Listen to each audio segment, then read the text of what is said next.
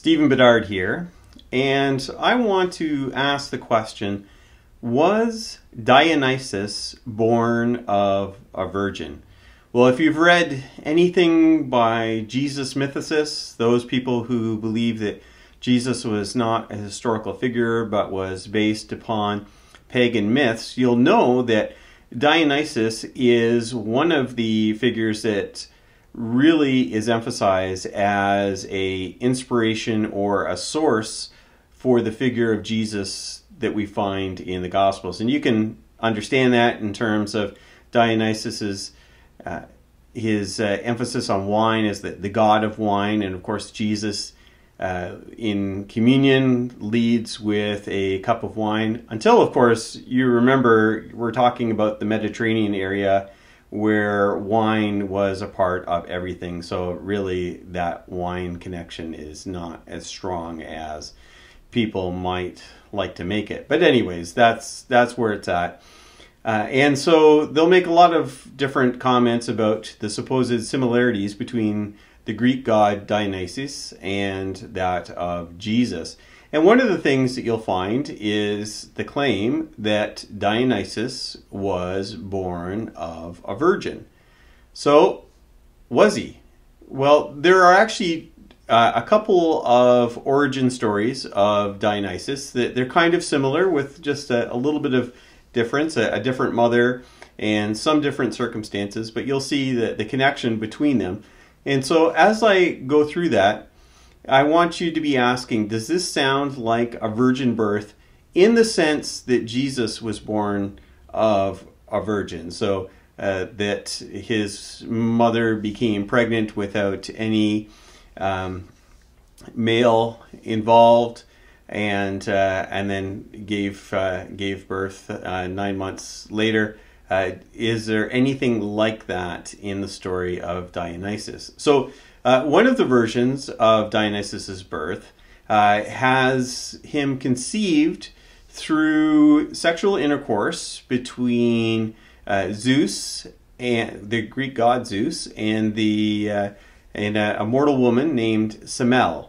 And so, first of all, the fact that Dionysus is conceived through sexual intercourse causes me to wonder if maybe this might not be a virgin birth. But anyways, we'll continue on with the story.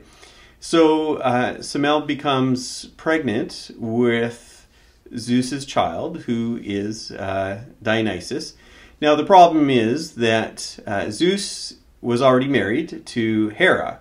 And Hera really didn't appreciate Zeus going around sleeping with mortals and goddesses and so on. And so Hera tricked Semele to demand to see Zeus in all of his glory. And so Zeus did do that, and unfortunately Semele exploded. The power of his glory was just too much for a mortal to see, and so she basically blew up. Now, Zeus was able to save the fetus, so his child, Dionysus, but he really wasn't ready to be born yet. He had still been in his mother's womb. And so Zeus sewed Dionysus to his own thigh and carried him to term, and then eventually gave birth to him. So that's one version of it. The other version of it has... this time, Zeus has sexual intercourse with the Greek goddess Persephone, who was the goddess of the underworld, and she became pregnant with Dionysus and gave birth to Dionysus, which sounds fine. However, Hera is still not all that happy with Zeus sleeping around. Even if it is with a goddess this time.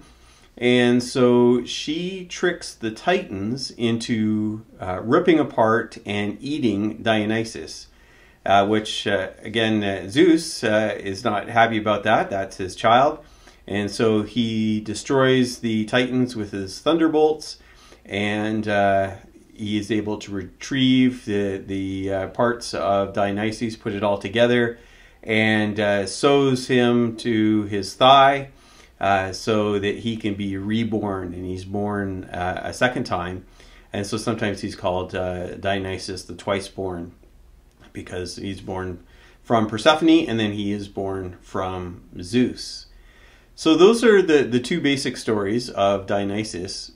Where is the virgin birth? Both times he is conceived through sexual intercourse.